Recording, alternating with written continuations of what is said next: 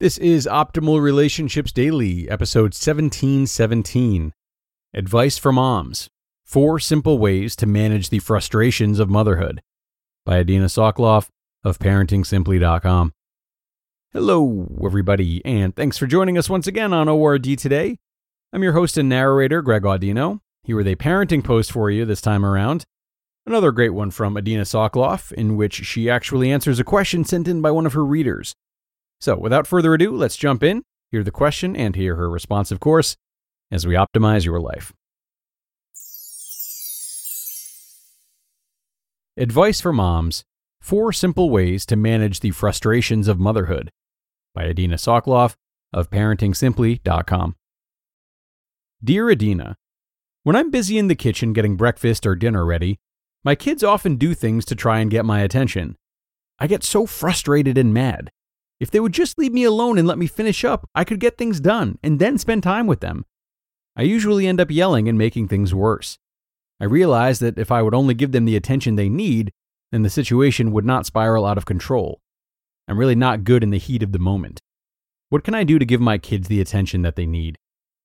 I love what Becky Brown Braun, in her book, Just Tell Me What to Say, writes about attention.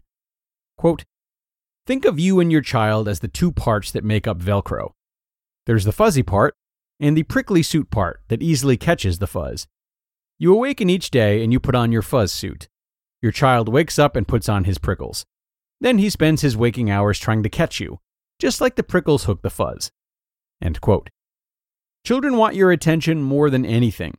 This is why they will even settle for negative attention if they're not getting positive attention. Before you start to feel all guilty about not giving your kids enough attention, there is another aspect of child rearing that you need to know about. As a parent, it is our job to teach our kids to delay gratification. So, although they need our attention and want it desperately, they also need to learn to wait, which for children is really tough. Learning to wait goes hand in hand with learning how to tolerate frustration. To sum it up, kids need our attention, but they also need to learn how to delay gratification, wait, and tolerate the frustration of having to wait. So, now we know what kids need. What about parents? Being constantly on call and having to give and teach is exhausting. What are some simple ways that we can give our kids the attention they crave and help them learn to wait while maintaining your sanity? Number 1, special time. Simi Yellen, a parent coach from California, encourages parents to spend at least 10 minutes a day with each child alone. Once a child knows that she will have her mom or dad's undivided attention for a specified time every day, it can offset their neediness for attention. They will feel loved and noticed uniquely. Most parents observe that there is a decrease in misbehavior very soon after they've instituted special time in their house. In our house, we staggered bedtimes so that each child can have their private time. This is what worked for our family. There are many different ways to give children their own time. Every family needs to find a way that is convenient and easy to implement. If 10 minutes feels like too much, then start small and build from there. 5 minutes a day can also help. Number 2, give yourself a break and empathize. Let's go back to the example you have of being in the kitchen and making dinner. Your kid comes in and asks you to help him find his lost toy, give him a snack, or act as judge and jury for the fight he is having with his brother. This is a situation in which I find myself often, and I feel the same way you do, annoyed with a touch of frustration and the start of simmering anger. The key here is to use empathy. First, talk to yourself. Okay, I am really feeling annoyed, frustrated with the start of simmering anger. I do not like having to stop what I am doing to find his lost toy, give him a snack, or act as judge and jury for the fight he's having with his brother. Motherhood can be so tough sometimes, a real challenge. You can also throw in a little pep talk. I can stay calm and handle this appropriately without yelling. Number 3, give your kid a break and empathize. Once you have pulled yourself together, and you may have to calm yourself down a few times before you do, you can empathize with your child. Remember, he wants you and your attention right away, and he needs help learning how to delay gratification. You can say, "Oh no, I'm making dinner right now and I can't help you. I know it's really tough to wait. I wish I could stop everything and help you. In a few minutes, I might be able to do that." You can try to give him some of the attention that he needs. Would you like to stay next to me while I peel carrots? Will that help you wait, or would you like to find something else to do?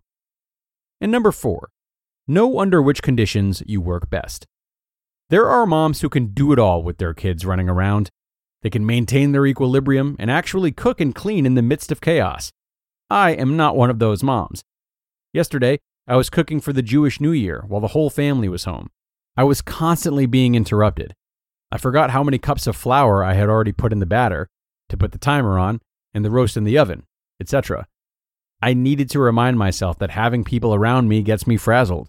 I need quiet in order to cook. It's helpful if we understand and take care of ourselves and our needs. Part of that is knowing how we work best and utilize that knowledge to help us schedule ourselves.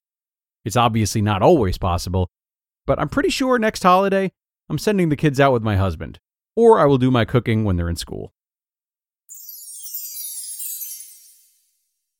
You just listened to the post titled, Advice for Moms: 4 Simple Ways to Manage the Frustrations of Motherhood, by Adina Soclof of ParentingSimply.com.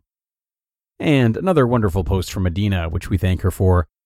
4 good points from her today, and what I like the most about the last one in particular is how well it allows us to set ourselves up for success before a problem arises. If we are aware of when we're at our best, then we can do a lot of planning, can't we?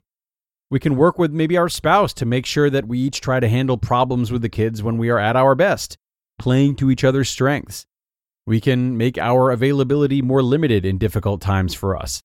We can plan that one-on-one time she mentioned under the best of conditions.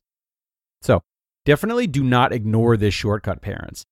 I know the temptation can be to do it all and dig deep, and of course that kind of grit and that push is really helpful and necessary as parents. But being knowledgeable of our limits like this and using that knowledge to our advantage can really help us to restore a lot of energy over time. So, some things to think about as we wrap up another wonderful article today. I appreciate you being here, everyone, and for making another episode possible. Have a great day, and do come back tomorrow for more parenting content. That's where your optimal life awaits.